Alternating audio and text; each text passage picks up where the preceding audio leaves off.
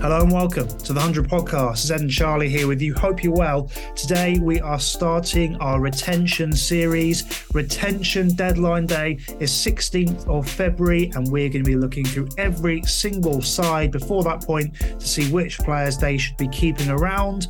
We're going to do a podcast for every team going through their retentions for both the men's and women's side. Now we've got the exciting new women's draft structure in place. Today we're starting with everyone's favourite 100 franchise, the Welsh Fire, and we are buzzing. Charlie, nothing better than starting off a podcast series focusing on the 100's finest. I will be very honest. When we were discussing this, when in the planning stage, Ed said to me, which team shall we record today to start off with? And my answer was, let's do Welsh Fire. Let's get it out of the way. Because let's be blunt, it's been a torrid couple of years for the Welsh Fire in both men's and women's hundreds. Pretty much everything possible has gone wrong for them. It's been very, very difficult, both for them as players and coaching staff, and for us watching, to be quite frank with you. So draft time is always a big opportunity for them to potentially revamp, refresh, and come out stronger. Historically, that's not been the case, but maybe this year it will be the year. So let's see, and let's get into what we think they should be doing. You never know, I think, is the way of looking at this. Yet again, the Welsh Fire have an opportunity to turn things around, both on the men's and women's side, because they've both been terrible. Let's start with the men's side, because there's a lot to get into here. Last year, I think we kind of both agreed that the Welsh Fire went about their off-season and their draft pretty well, and it went completely wrong. They brought in Joe Clark, Tom Banton, Adam Zampa, David Miller, Nassim Shah, Sam Hain, Jacob Bethel. We thought there were some good pickups there. Zampa and Shah never played. David Miller was out of form. Clark and Banton couldn't score a run. Neither could Sam Hain. And Jacob Bethel struggled in 2 games. So just an absolute mess. And it means that yet again, we think they're going to get rid of a decent amount of players, Charlie. So before we get into who we have picked, let's identify what new head coach Michael Hussey and the Welsh Fire team have to work with. We know they've got Johnny Bairstow on the central bracket. If they can get him to play, great. But let's talk through the real building blocks you have to franchise. Starting with England's Ben Duckett, who we're going to keep around at 100k. I think we both agree that Ben Duckett's worth keeping. He had a decent tournament last year, done well for England, adds a point of difference to the side. It just feels like the kind of player that if you're looking at making a functional T20 100 team, you want to keep around. 100%. He's one of the better domestic players in the game, particularly in the middle order. Very good player of spin, which is particularly valuable. Very good at hitting square as well, which you might think is counterproductive because obviously the Welsh Fire play at Cardiff, which has very wide square boundaries. But in a way, I think it actually makes a lot of sense because you want to have players who are good at hitting square to take advantage of the fact that it's so big. And Ben Duckett is very good at doing that. So, I mean, it makes complete sense. Also, to be frank, when you're a team like the Welsh Fire who haven't necessarily had the amount of domestic talent as other sides, it makes sense that you want to lock down what you do have and make sure that they stay. So Ben Duckett at 100k for me is a no-brainer. Now, I'm not a full believer in this. Let's have players who can run lots of twos on the big square boundaries. I much prefer the idea of having a massive 6'6" man who can whack it over the River Taff. But that's what we're dealing with here. And I agree. I think what Ben Duckett adds is a point of difference. Left-hander in the middle order. I think he's worth keeping around. And if you're keeping him at 100k, he's going to be at round 4 for us. That's the end of round 4. So again, it's kind of like keeping him at 75k, which is the benefit. So I think it's worth doing. The other player we're keeping around is Joe Clark. Now, Joe Clark was a disaster last year for the Welsh Fire. 8 matches, 8 innings, 102 runs, high score of 37, average of 12.75, strike rate of 93. Just an absolute mess of a tournament. However, there is T20 pedigree here with what he's done for Nottinghamshire, what he's done for the Melbourne Stars, an explosive top order player, potentially someone you can pair with Johnny Bairstow at the top of the order. I think despite how badly last year went, given the options you have, you probably need to keep him in your squad. I think you do.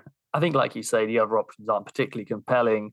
And yeah, last year wasn't very good for him at all, but he is a very good player. There's no doubt about that. One bad season doesn't make you a bad player. His record historically has been very, very good. There's no reason why that would suddenly change now.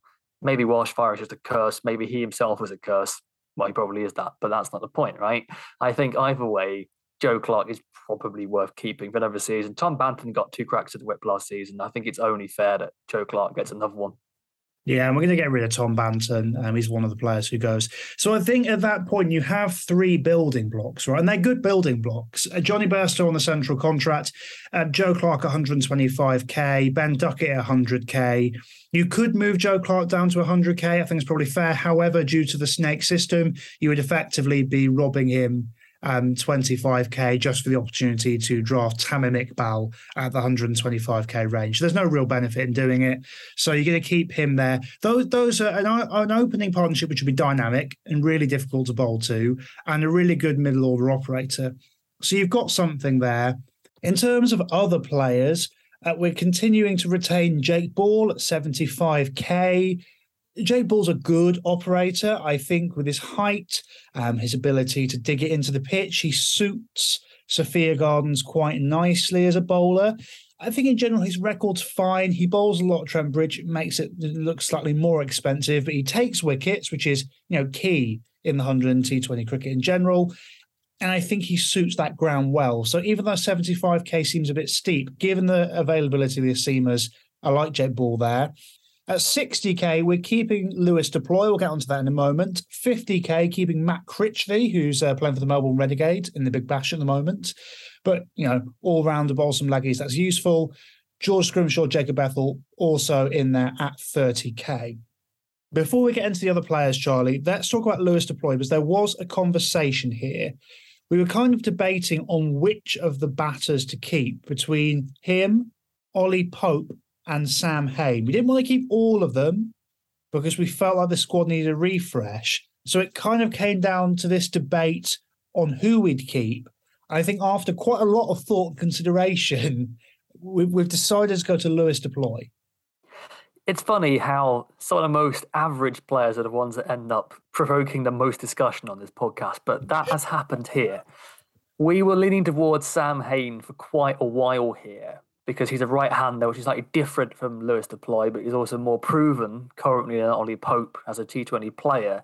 However, I think we've changed our minds and we've gone towards Lewis Deploy, and that is in part because his recent form in the SA20, and to be fair, his recent form over in England in 100 and Blast over the last season or two have been pretty good, better than his career record would have you think. Also, when you look into it a bit deeper, he is actually surprisingly well suited to Cardiff and the Welsh Fire. He's a very good straight hitter, and obviously Cardiff has very short straight boundaries. I think at first our thinking was that, do we need another left-handed kind of vibey, sweep favouring left-handed batter when you've got Ben Duckett there as well? But when you look into it a bit deeper, he isn't actually as similar to Duckett as we initially thought. And I think with that in mind, you can justify having the two. I also think that when you're Welsh Fire, you just have to keep the most talented players you've got. You got to work with something, right? And there isn't much else. So Lewis Deploy, I think, is currently the most talented and proven of the 3 options we have there. So I think him at 60k makes sense for this side.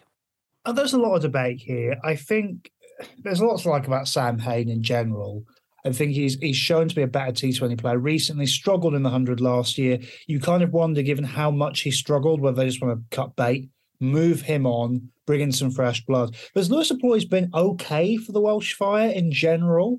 When you look at his statistics overall, he's been fine for them. He's played some nice innings. Welsh Fire just haven't used him. And I do think there's a conversation to be had of whether Lewis Deploy actually wants to go back to the Welsh Fire, because they have kind of screwed him over a bit, batting him lower down the order, realising towards the end of the season he's one of the better players, then promoting him.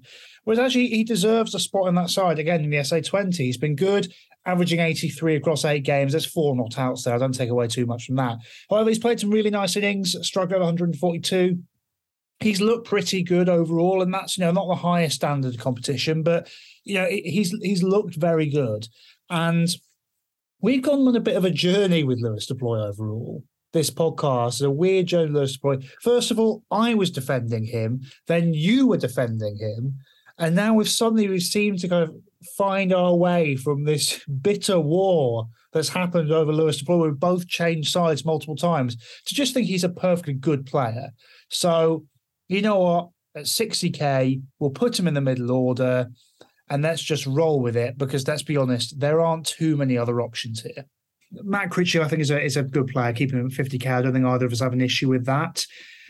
I think part of what this team needs to do is make sure that George Grimshaw and Jacob Bethel can offer something next year. But at the very least, at 30K, it's not that big an investment, and they are two players who we rate pretty well. And I think could develop into something in the future. And that's what they're doing, by the way, with Grimshaw and Bethel, really. They were players they were bringing in for the future. So even if they didn't have sparkling returns this year, if you're investing last year in the future and bidding them off this year, then your evaluation is completely wrong, or you don't believe in your evaluation. And either way, that's no way to live. So overall, I think this is just kind of the best there is. And I realize that's not a ringing endorsement of what we've done, but I'm not sure what else we could do, really. There's no point keeping players that you don't think are that good. That's the whole point of a draft, to get someone better. It might not fall to them. They might not get opportunity because those good players might go earlier. But what's the point of not trying? You've got to let go of the players that you think you can improve on. And I think we've done that. I think we've got some players here that are pretty good players.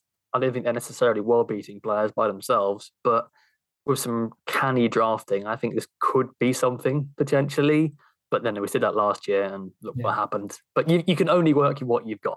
You can only work with the players that you've got. And I don't think you're going to get much better than this, in all honesty. You can maybe argue a few points here and there, but on the whole, I think this is what it is. David Payne, I'm slightly torn on, but I'm not completely sure that he'd accept low enough money at this point. I don't know. His 100 record the last couple of years hasn't worked. I kind of feel like he needs to go to a different franchise where I think he could have a bit more success. Just hasn't looked good. And I don't think you can keep a player who struggled the last couple of years around on the kind of price brackets that a David Payne will be looking at. So I think that's the only kind of other quandary. The other thing, actually, I think maybe is we did consider keeping Ish Sodi, actually. The New Zealand leg spinner, potentially around 60K, but I think we just kind of decided on leaving that just to give us another draft spot. But I like Ish Sodi, but I think the more draft spots you have here, the more work you can do. And you can RTM Sodi back pretty easily around that point if you wanted to. Chances are he falls back to you at 60K anyway, or you just get someone you think is better. But he's a decent player by all means, and he would be a decent retention for them if they did choose to do that. So the first overall pick in the draft is available to you. What we believe will be the 7th overall pick in the draft from our retentions will be available to them. And then you're picking round 5, round 7 and 8, round 11 and 12. So realistically here, you have, with the amount of players that we think are going to be retained at the 100K mark, 3 premier picks to try and turn around this franchise. I think if we're looking at retentions, at least by having those premier picks, which again we think are first, I think we think are 7th, and then 10th overall picks. And what we're thinking here, those are 3 of the top 10 picks, and those are 3 premium picks. So it's at least an opportunity to bring in some marquee players and try and turn this around. Absolutely. And those might be overseas. They might be domestic. We're not sure what they're going to do here. I'd be looking at a couple of domestic players potentially here, try and lock in the talent if it falls to them. We don't know who's going to be released, but some of our predictions and projections here suggest that there might be a couple of genuinely very good domestic players coming up here. So that might be an interesting route for them to go down. However, did that last year, didn't really work for them. So they might want to go overseas, and that would be fair enough because there's some interesting overseas availability this year as well. Either way, they will have some early picks, and those early picks really ought to be going on some high quality players because if they get it right, that could be a really good building block for them. Yeah, I think you do. And look, there are some really good players that are going to be available. I do think if you nail things, you get the right players in, I think that you could make this team work. Obviously, it's difficult to know without retentions who we'd go for. So I don't really want to start discussing too much about potential players you could bring in, because you just don't know how the board's going to fall. However, on this one occasion, I'm going to make an exception because the Welsh Fire have the first overall pick. They're on the clock. They know that pick's going to be available. They know it's open to them. At this point, I think there are a number of options there, but I'm really interested in Marco Jansen. And the reason I say that is because I think having an all-rounder of his quality could make a real difference this side. If we're looking at high-impact, high-value players at that slot, I really like Marco Jansen. Their tall left arm, a point of difference. His bowling needs to improve in T20 cricket, but he's got the pace, he's got the height, he's got the X factor with the ball. I think he made that work. And you watch him with the bat, and the man is destructive. I mean, he took Rashid Khan down, absolutely obliterated him recently in the SA20, playing for the Sunrisers versus MI Cape Town. He just looks like the full package. And I really don't know what to make of the SA20 yet. However, just the all-round package that Marco Jansen provides really intrigues me. He's young as well. There are other players out there, but he's on my radar in terms of first overall pick. Is there anyone you're thinking initially, maybe of the overseas players who might be available, that they might be thinking about? Well, I wonder if they're thinking in terms of availability or in terms of we're just going to get the best player available, and if he's missing a week, I don't care, we'll work with that. Because if they're thinking availability, then they're probably going to be looking with Sri Lanka and New Zealand are the two teams that we think have full availability for the 100. So maybe they'll be looking at those guys. Potentially a Trent Boult might come into play there. I know that the ECB are quite keen to get Trent Boult involved. That doesn't necessarily mean the Welsh Fire will be. I don't think he'd be my first pick either, if I'm honest, but that might be what they're thinking if they're looking at the availability. Yeah, I don't know if you can go with Trent Boult. I mean, I like Trent Boult, and I think he's probably a 125k pick somewhere. But if you're the Welsh Fire and you're really considering how to turn this franchise around, I love Trent Boult, but I mean, Marco Jansen's that package. Let's go for a young stud. Let's go for a guy who can be a star. And I think South Africa's availability is fine. It's not complete, but it's going to be fine. And I think also if you're looking in Marco Jansen for the future, and by the way, I think the SA20 organisers can be pretty keen to keep the 100 happy and keep the ECB happy, to keep their players playing in the competitions. There's loads of England players playing there. And I imagine they'll probably be quite keen to have the likes of Joss Butler staying there. And if there's a bit of quid pro quo, maybe we avoid the SA20 a bit for England tours, or South Africa maybe avoid touring during the 100. I just think there's something there about South Africa's future availability as well. So, yeah, we don't know the direction they're going to go. But the point is they have options open. And as we said last year, I think they can turn this around. I just think they have to go a very different direction to what they did last year. Because as we saw, if you swing hard on your two top picks and neither of them can hold a bat the right way around all season, it's not going to work for you. I totally agree with you. And I think backing that young, high upside talent is absolutely the way to go. I just wanted to raise the possibility that availability was going to be their number one priority here, which for some teams it has been over the course of the tournament. We don't know what the Welsh Fire are going to do going into the season. Of course, they've got management coming in the form of Michael Hussey, so we don't know what his priorities are going to be. But if that is the case and he wants availability, then he may well go down the New Zealand or Sri Lanka route. If not, then Marco Jansen's a brilliant shout. It's a difficult one, isn't it? Because New Zealand and Sri Lanka are two very good cricketing nations. I'm not sure they have between them a genuine T20 stud at the moment, other than Wanindu Hasaranga. And you'd think that the Manchester Originals would really want to keep him around. So it's interesting, really interesting in how they go about this. Look, we've talked about the players we're going to keep around. Obviously, we're going to talk a lot, do a lot of mock drafts, do a lot of discussions pre-draft about how things are going to go. What's your optimism level for Welsh Fire turning this around? I wouldn't say it's overly high, just because I've seen how they've redrafted in the past and it's looked really good on paper, but in practice, it just hasn't come together. However, Michael Hussey is absolutely a pretty exciting appointment. I don't know how it's going to work out in practice, but in theory, it's an exciting one. There isn't a huge deal of quality in our projected retentions here, I will be honest. There's not as much as I would like, but with a good draft, there is absolutely the potential here to make this a decent side. I don't think it's a side that necessarily could win just yet, potentially, but it's a side that definitely could be a lot closer. So I think there is reasonable hope if you're a Welsh Fire fan that you'll be more competitive this season in the men's 100. Yeah, I think there is optimism. I think what it has to be is those three marquee picks have to be two stud overseas and a stud domestic player that need to contribute all season. And you need those pieces to fall into place. So I am relatively optimistic, but they've got to nail those marquee picks. And for the Welsh Fire, that's pretty much all we're going to be talking about over the next few weeks in terms of the men's side. Who's going to be the first overall pick and who are they going to pick up in those marquee slots to try and turn this franchise around? So let's move on to the women's side, who equally have not been great. And to be honest, when we looked at the retentions here, there weren't a great deal of players that we were really desperate to keep hold of. I think the first name that we both had down as an absolute certainty beyond anything would be Hayley Matthews. Just a class player who's played pretty well for the Welsh Fire, probably been their best player and really their only quality player over the last couple of years.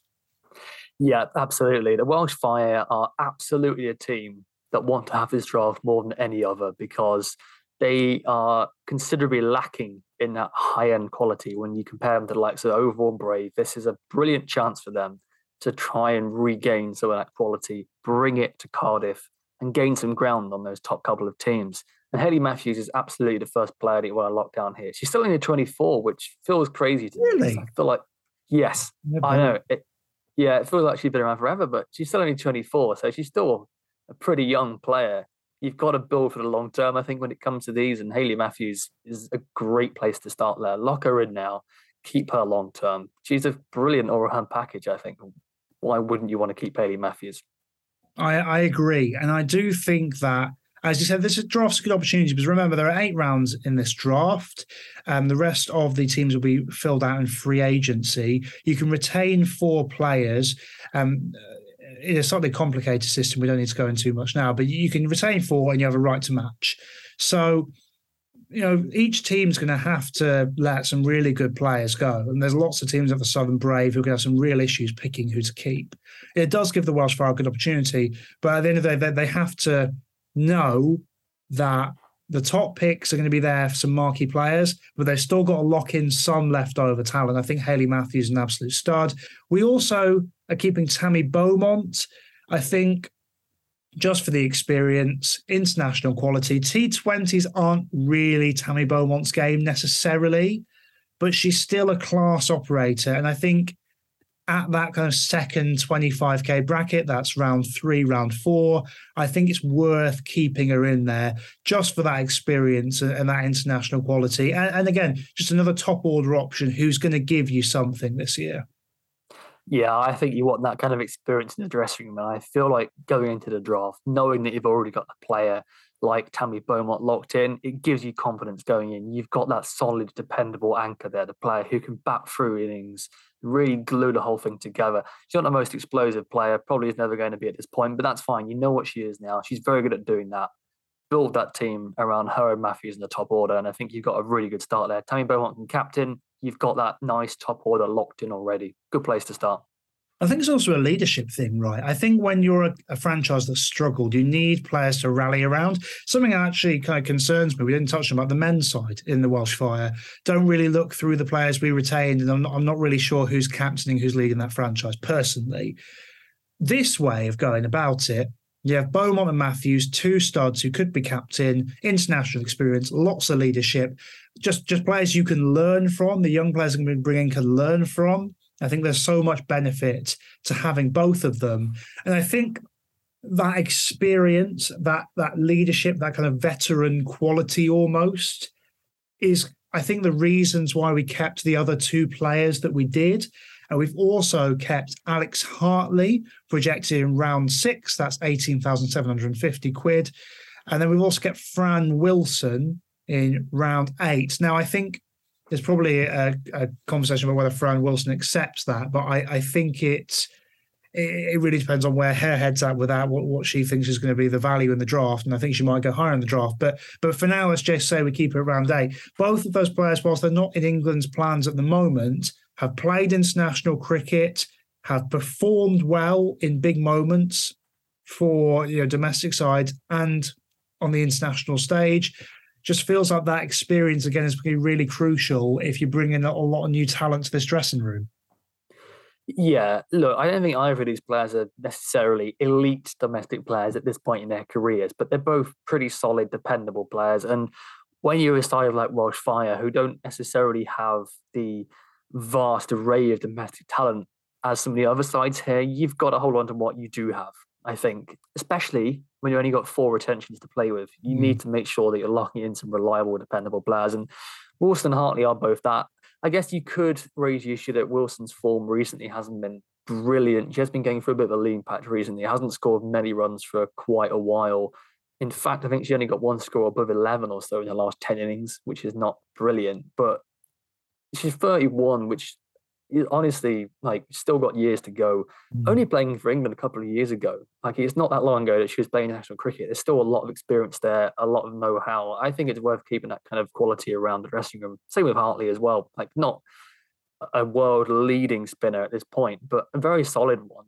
Absolutely worth holding on to.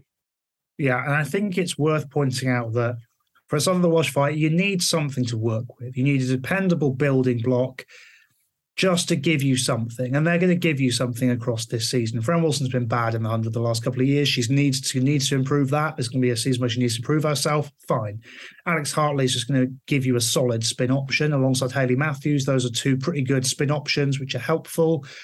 I just think you just need that kind of level of player in the 100. You need to have that level of player. And I think beating them off because maybe they're not quite the stars there, when you think of also the amount of quality that's going to be in that bracket of round 6 and round 8, but there's just good leading players that you can get there, which are going to add a lot of value. In terms of the other players that we could consider, I mean, I think I love Claire Nicholas personally. I think at 36 years of age, you can probably get her later on in the draft. So I think you're fine with not retaining her. Katie George has been too injured to keep around, I think. Last couple of years hasn't bowled a great deal. So I get that.